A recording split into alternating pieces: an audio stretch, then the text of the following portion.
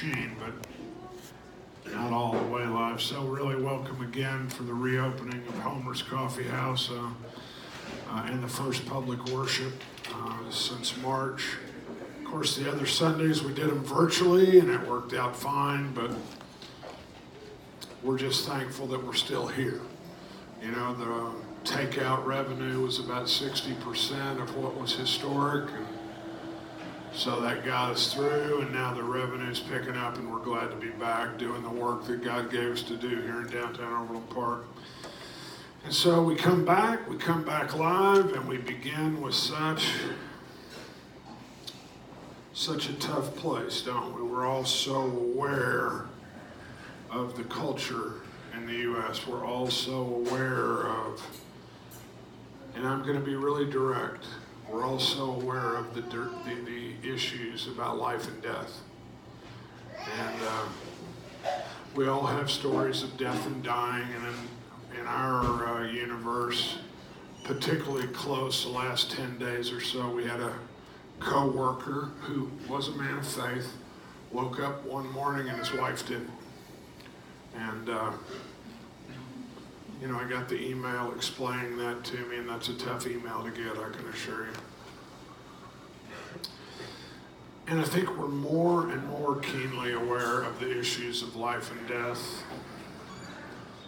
You know, the screens that we all are glued to, whichever one you choose, says now 400,000 deaths worldwide from COVID-19, and now all the related issues and stories and protests of whether it's Black Lives Matter or Every Lives Matter. I mean, it's in our grill. And I think these issues, whether it be the virus or racial discrimination, I think they require some discussion. I think they require a statement from the faith-based portion of our lives. And so, like it or not, I'm not going to spend a whole bunch of time trying to persuade you of my opinion or your position, what it should be. But I just want to share some really frank thoughts with you today about, candid thoughts maybe, about the reality of death. And the reality of life living in fear of a virus, and the reality of life living in fear of racial discriminations. And so I also think it's important for us as the believers to know that if those two scenarios of living in fear are not counteracted by our awareness and our knowledge and our faithfulness, that we have the grace of God given to us through the death of Jesus Christ, and at the cross, He gave us the opportunity to live again, to live for eternity. So I know it's a tough time to talk about this kind of stuff, but I couldn't bring myself to try to talk about something else. And so, you know, I have friends, you have friends. I have neighbors, you have neighbors. They're out of work, they've been furloughed, they're having financial uncertainty, and now we face re-emerging from these shutdowns, lockdowns, whatever you want to call it, and we enter into this landscape that's marred by the reality of life and death, but also the reality of haves and have-nots. And you know, sadly, many in the have-not category, they lead in the unemployed. Many in the have-not category are people of color, and they have the highest death toll of the virus, and of course the highest proportion of people of color that are have been sadly lost to the virus are Black, and so that's the reality of the world. And so I thought about this, obviously, and I was led to the New Testament book of James. And I didn't do any scriptures today on the screen. So if you want to open your phone or your Bible, I would ask you to open to the book of James, New Testament, towards the back, write the book right before 1st, 2nd, and 3rd Peter. And I'm going to just give you some thoughts about it. And, I've studied James a number of times, and fundamentally, I love the book of James, and I love the teaching in James, but it is the hardest teaching for me because it's fundamentally about the love of Jesus Christ, and I get that. But the other part that it's about is the love of Jesus Christ as it relates to how we behave and treat and react and talk and live with others. And so that's the part that I have trouble with. So it's about fundamentally the love of Jesus Christ. But the other part of the book, the big message of the book, is how do you behave? If you really say you love Christ, how do you behave with the people you interact with? So I think there's 3 quick learnings that we need to put in place. One is, I got to give you the context of this, especially in light of this All Lives Matter and the behavior and faithfulness that is required by James. And then second, James, I think, tackles head on this idea of race, but he also tackles head on the idea of justice and equality. And so I want to talk a little bit about that. And, regrettably, justice and equality has not always been the place that we have played for people of color. And if James' words are not enough and points 1 and 2, I want to go straight to James chapter 4, because the solution, according to James, is you got to get right with other people, and that's just like hitting us right in the head. So let's dive in, huh? So let me try to place this idea that all lives matter in context. And I want to use James' words in James chapter 1. And it's James chapter 1. You don't have to go very far, verse 2 and 3. And here's what he says in the very beginning, and it's in your face. It says, "Count it all joy, my brothers, when you meet trials of various kinds. For you know that the testing of your faith produces steadfastness." You've got a different translation that says, "Consider it pure joy," or "when you encounter trials of any kind." But then the other side of that statement is, because that makes us stronger in our faith. That makes us stronger in the intensity of our faith in the Lord Jesus Christ. And so, was the death of George Floyd a trial? I mean, was the death of Breonna Taylor a trial? Was the death of Eric Garner a trial? Or if you want to go back, was the death of Trayvon Martin a trial? Sure, right? You'd agree they were trials. So then what does James say? Pure joy. I think I've told you before, I had a guy in my life who always answered his mobile phone, Joy Central. I think it's pretty tough for the people in those communities, whether they are related to those people who regrettably have been killed in the line of law enforcement or for whatever reason, to count it all joy. I just think it's super difficult to count that as all joy. And I know this, and I know this passage because sometimes I try to hear this passage. I try to hear in my daily life as I go about my business. When I encounter obstacles, I try to hear, well, James says, count it all joy.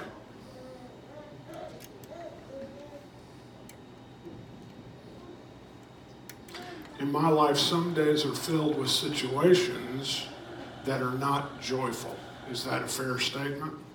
In your life, maybe that's the way it is too. And it's far from me to say that, I can count it all as joy and I can't wait because I'm going to get my faith built up in Jesus Christ. I just have a hard time with that. And I'm sure that the people that were peacefully protesting the homicide of George Floyd thought it was really troubling that there was protest and looting that broke out. I'm sure that the people that were protesting the death of this man didn't want to have police stations burned to the ground, police cars burned to the ground, graffiti, looting. I was especially struck by the mayor of Atlanta. You may have seen her on TV. She said, "You don't show up for a protest with a club, a knife, or a bag of urine." And I thought, man, that's pretty right on. But that's the essence of the dilemma, isn't it? That's the essence of the dilemma we face, and it's a very personal reality in my life and your life, is you're going to encounter circumstances. There are going to be events that happen in your life, and God is telling you through James to consider it pure joy because it's going to increase your faith.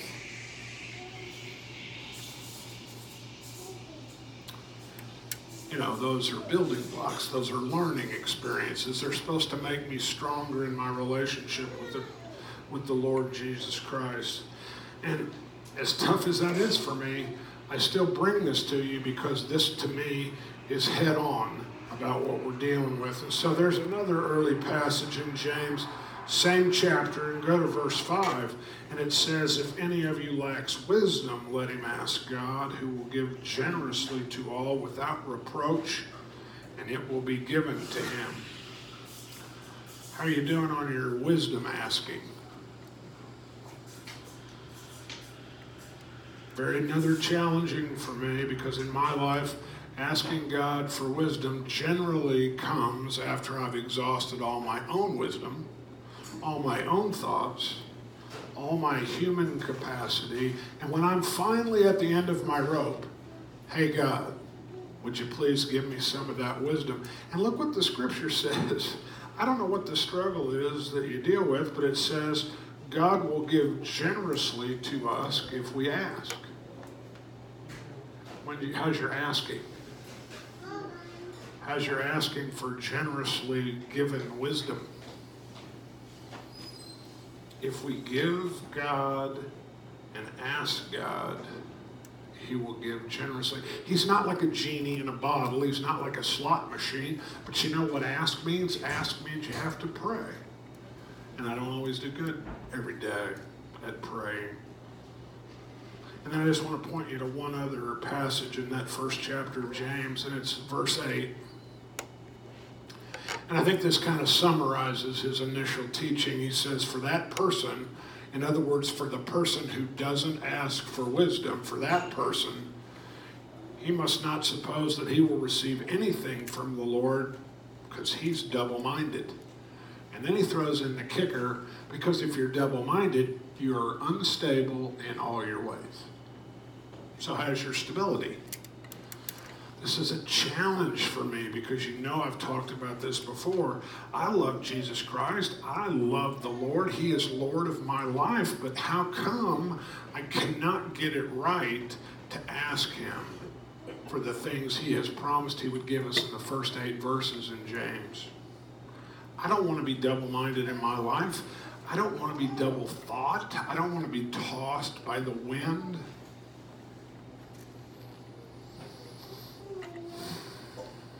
A double-minded man is unsure of himself. Is that who you want to be?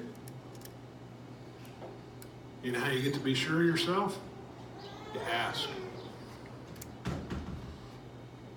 Why do you think I began with these difficult directions from James?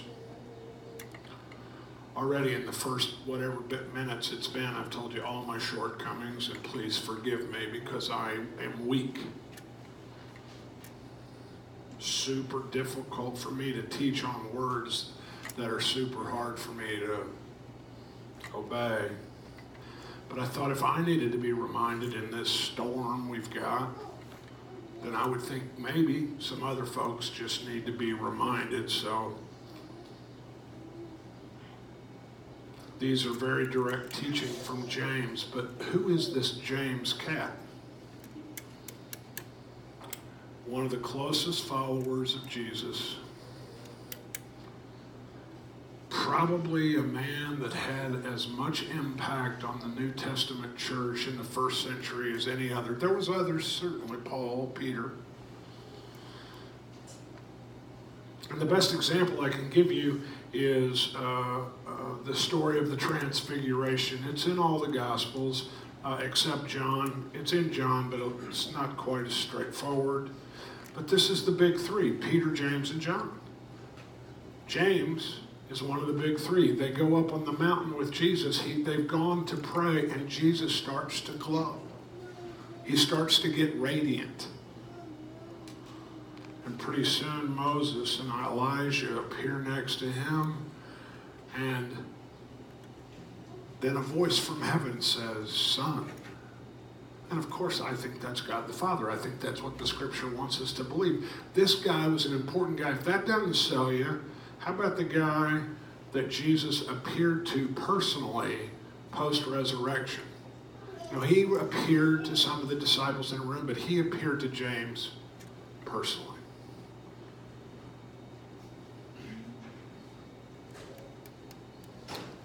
I have to tell you, man, this guy's teachings to me are powerful and they're valid. And they called him James the Just.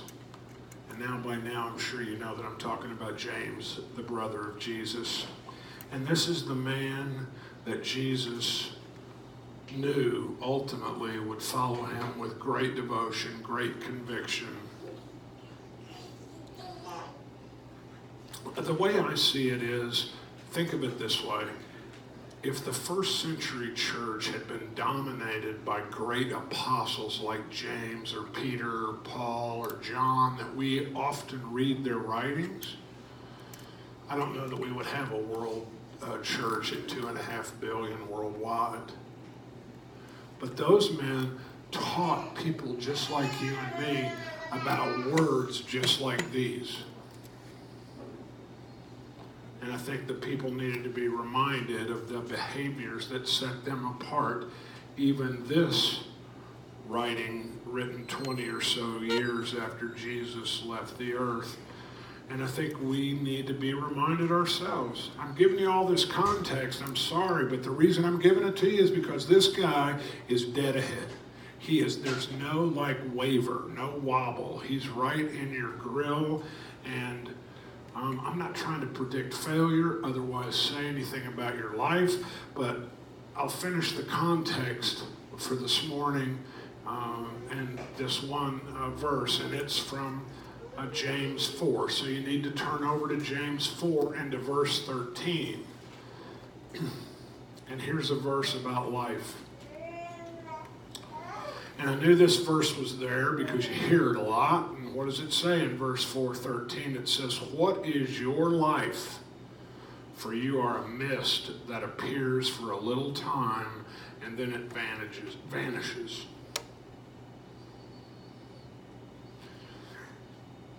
I think James is saying death, my friends, is reality. And if this is the only life we've got, our behavior might be able to shape not only our lives, but it might be able to shape the lives of others that we interact with. And if you think of it that way, the impact of our lifetime on the purpose that God has given us in the world starts to have a pretty important thought process. And I just want you to think of it that way, because that's the way that I hope you will approach the balance of the few minutes I have. So that's the first point I made. The second point I made is, let's talk about how James tackles the issue of justice and equality, because historically in this country, people have behaved exactly the opposite, especially as it relates to the people of color. One of the biggest hazards we all face is now we have all this screen view that's essentially smothering us with the reality of racial prejudice. But racial prejudice didn't start this weekend or last month. I mean, this goes back to the 1600s when slave trading first began in Africa, and the southern plantation owners needed slaves to grow their crops, and that led this country to a civil war. And from 1861 to 1865, this country fought for equality of men, racial, white and black, to be equal. And if you're not aware, more than 600,000 Americans died in the Civil War. That's more than died in World War II for the American country. That's 150 years ago, the Civil War. And yet here we stand, talking about the same issue, talking about the same justice and equality, and certainly progress has been made. But I think that question, do you believe progress has been made, might depend on whether you're white or whether you're black. I mean, I remember as a kid, my mother was always had the news on, and, I watched LBJ on TV sign the Civil Rights Bill in 1964. That's 50 years ago. I remember the news coverage from the Lorraine Hotel in Memphis, Tennessee when Martin Luther King Jr. was assassinated. Do you remember that? To me, these are defining moments in the history of this country in many ways, and it talks vividly, in my view, about the inequality of blacks and whites. And now that I've studied a little bit in my life and I've gotten a little smarter, for Pete's sake, I've got a graduate degree, I must know something. What about the assassination of Medgar Evers? I mean, this guy is shot down in his garage in 1963, and JFK was assassinated a little bit later. How about the march on the Edmund Pettus Bridge in 1965, and the police had billy clubs and tear gas, and they were on horseback, and that came to be known as Bloody Sunday. I have vivid memories of the 1968 Democratic Presidential Convention when the Black Panther movement stood side by side with the Southern Christian Leadership Conference, and they talked about inequality as well as the number of blacks that had been drafted to go to Vietnam because they didn't have the resources to get the deferrals that a lot of white families did. And look, I don't know what your context is, but just give me just a few minutes to tell you about my context. I grew up in the South. I'm born in Raleigh, North Carolina, lived there till I was 5 years old. After 5 years, we moved to New Orleans, Louisiana.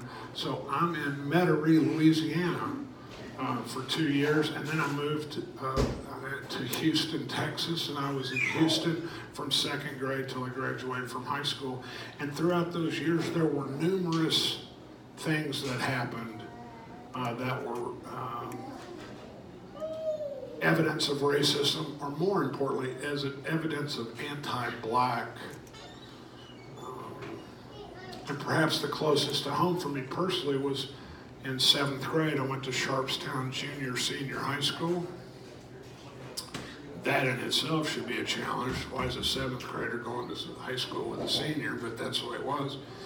But the racial tension that year, my 7th grade year, was so explosive in Houston that for 3 or 4 weeks, we had Houston police officers standing on the roof of the high school every day when I went to school.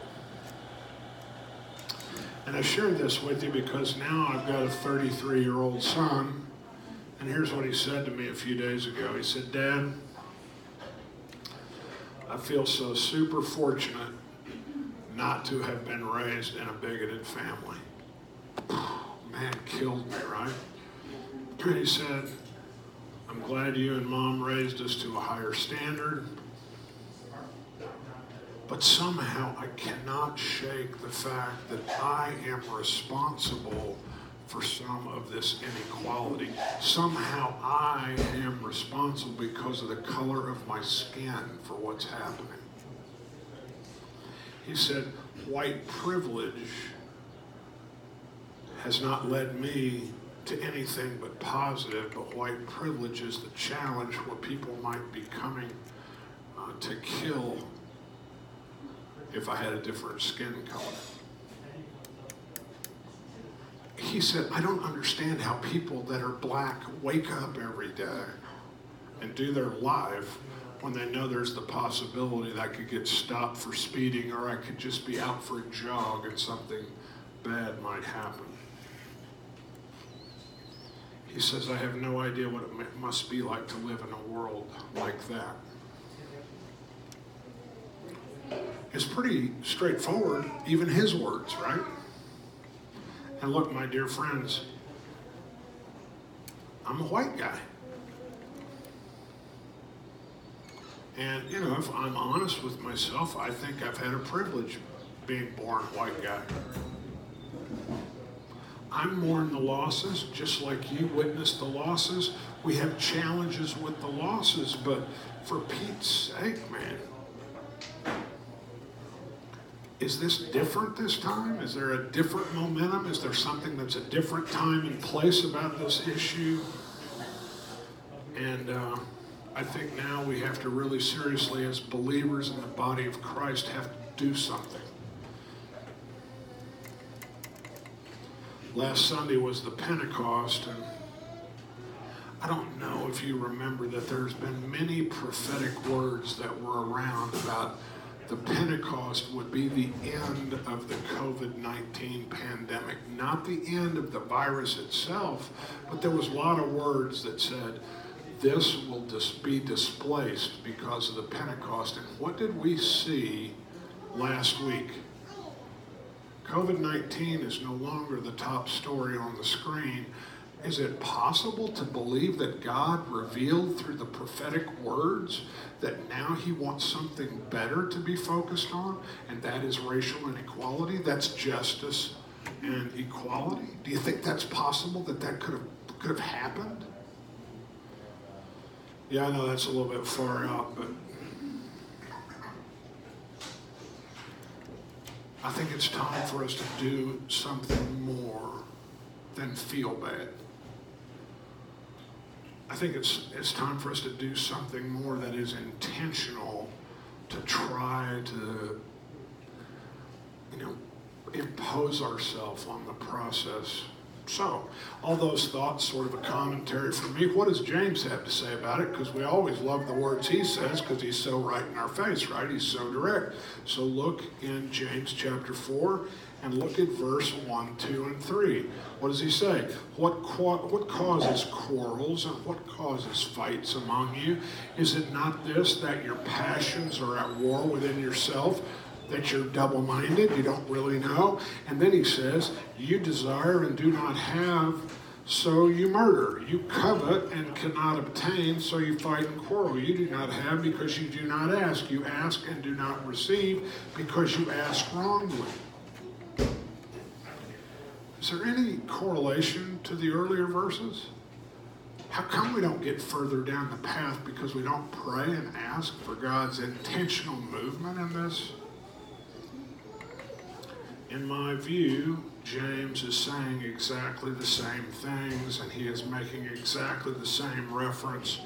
But I think this teaching here in James chapter 4 has serious bearing on all of us, because we fight over things of this world, and yet we are warned in specific verses like this against worldliness. But yet, what are we doing? Look, the racism issue is fully entrenched in our governance. It's fully entrenched in our culture. Think about the historic decisions that have been made about race in a largely white-governed society.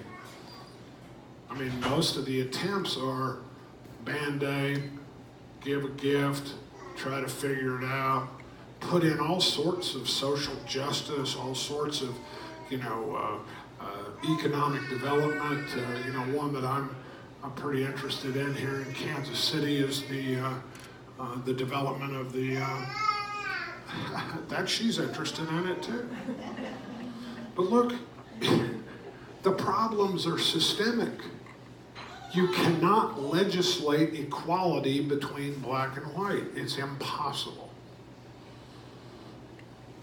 When I was thinking about this, I was reading about the protests in Kansas City, and it was funny to me, really kind of ironic that they were down at the J.C. Nichols fountain. I don't know what you know about J.C. Nichols, but I think the irony is too incredibly challenging to ignore. This man is renowned. He is elevated as one of the greatest real estate developers in this city forever. And he built the Country Club Plaza, but he also had so much influence. He intentionally, because that was the thing that you did in those days, you separated the white people from the black people. And so he was an urban planner and trained as a city planner. And so you separate the blacks and the whites. That's just what you did. And this is the reality of white privilege, isn't it? This is the reality so that we get to maintain our status. And even if the black man emerges, he's got to follow the white man's rules to get there. He's got to go to the right school. He's got to get the right process. He's got to go to the right trainings. And I'm sorry, I think it's destined for inequality. And that's what James says to us. Look, I again apologize to you because I am square in the role of pursuing the most money, the most land, the most status of the world, because that's what I've been doing my whole life. But when I read James chapter 4 on this matter, I think we live in a world that's driven by selfishness. I think we live in a world that's driven by bitterness. And I think we live in a world that's driven by envy. And we have the total responsibility to bring love to the party. Charles Spurgeon, the great Christian teacher, summed it up this way. He says, the whole history of mankind shows the failure of evil lustings to obtain their objective. Forgive me, but thy will be done is a much different message than my will be done. And when I confess this publicly, I want you to know I confess it because I want God to get the glory from the confession. The third thing I want to share with you, and let me finish it with this just very little bit. I want you to again go to James chapter 4. And in James chapter 4 it says you got to get right with other people. Not only do you got to get right with God, you got to get right with other people. And I say you got to get right with other people no matter the color of their skin. Here's the reality. Any sustainable solution with racial tension in the U.S. is going to have to come from the believers. And that means we have to humble ourselves before God the Father. And we need to say to him, we got to get right with this matter. Lord, help us. Please, Lord, ask him for the wisdom and he will give it. I remember going to Africa with Jerry, my wife, almost 20 years ago now. And I remember complete and total disgust with the living arrangements, with the poverty, with the conditions. And of course, I thought we can fix this. And then having lived with it for 3 or 4 days, I realized there's not enough money in the whole world to fix this problem in Africa in terms of poverty. But there's not enough money in the whole United States to fix racial discrimination. It's impossible. And here's what James says. Chapter 4, verse 11 and 12. Do not speak evil against one another, brothers. The one who speaks against a brother or judges his brother speaks evil against the law and judges the law. But if you judge the law, you are not a doer of the law, but a judge.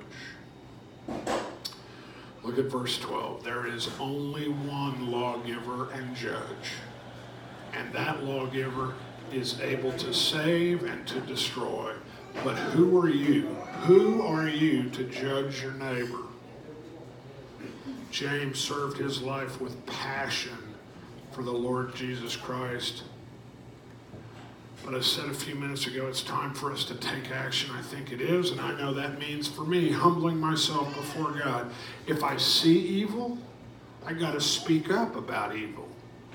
I mean, we have our men's group last Friday, and a guy made a salty joke that I didn't think was appropriate, and I said, come on, man, we can't talk like that. But we can't sit by and be complicit when people say things that they shouldn't be saying. We cannot judge people by their appearance, by their earrings, by their tattoos, by what they're wearing, how they wear their hair, what kind of car they drive. And of course, that is so gigantically difficult.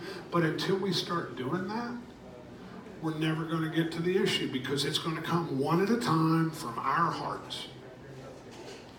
Jesus taught us that the greatest commandment was to love the Lord your God with all your heart, mind, and soul. And the second was like it. What did it say? Love your neighbor as yourself.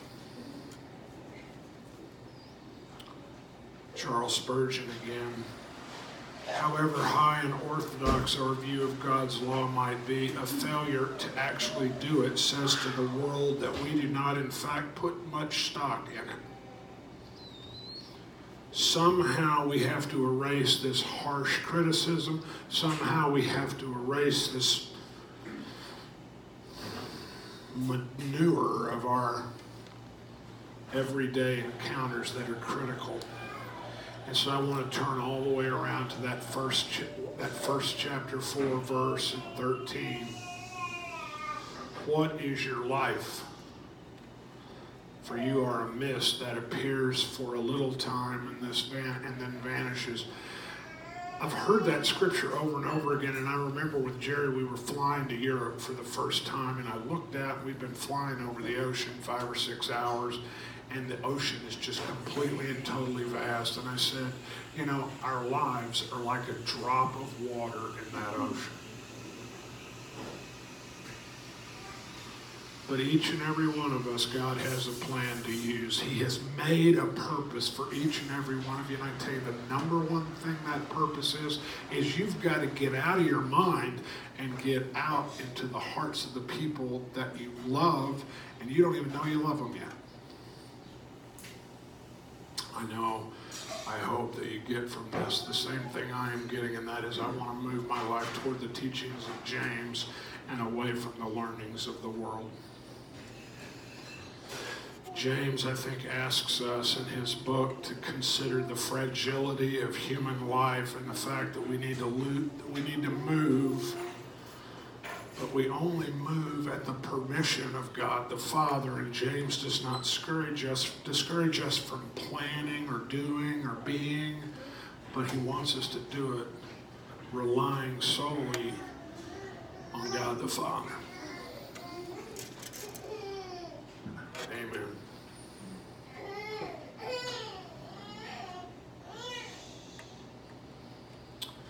Brian, do you feel that you could pray for us, brother? Sure. Gracious Heavenly Father, thank you for being here this morning, and thank you for the words that you spoke through Byron.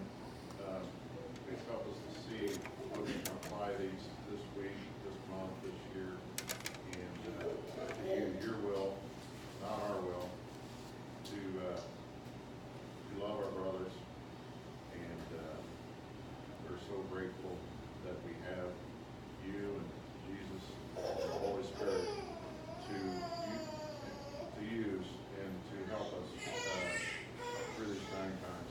In Jesus' name I pray. Amen. Next first Sunday is that, so I think right in that 4th of July area. I hope to see you then. Thanks.